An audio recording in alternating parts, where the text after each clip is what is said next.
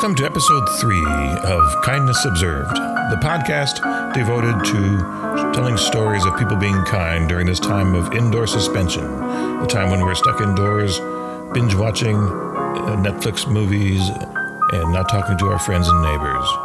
This is the time to step outside that, and this is showing how people are making an effort to be kind to others, being friendly.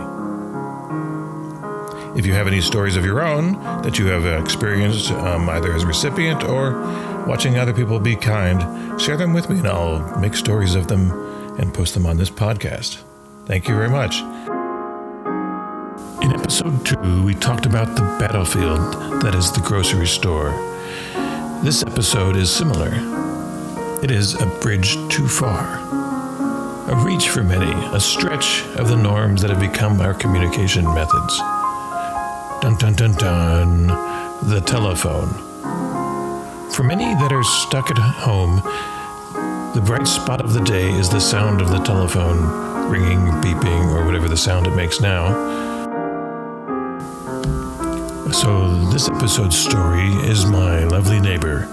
Her name rhymes with Lynn.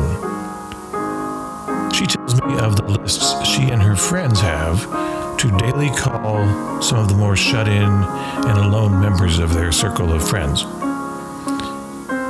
It seems like their hands get heavier with each of the 10 digits of the phone number they are pushing. But as soon as the person on the other end picks up and the sound of the excitement in their voice makes the heaviness and sense of duty dissipate, and the conversation goes on and on and on. So find that old black book and start calling people you know. Even my kids were surprised by a sound on their devices they hadn't heard, the sound of the actual phone itself. And other solutions exist for getting people to talk and compare notes during this isolation event. Many people are on Teams, Microsoft Teams, and other people are on Zoom. Some people are on both. I was researching Zoom a little bit, and the benefit of Zoom is that there's a 40-minute limit on time. Now, if we could just get those blasted robocalls to stop.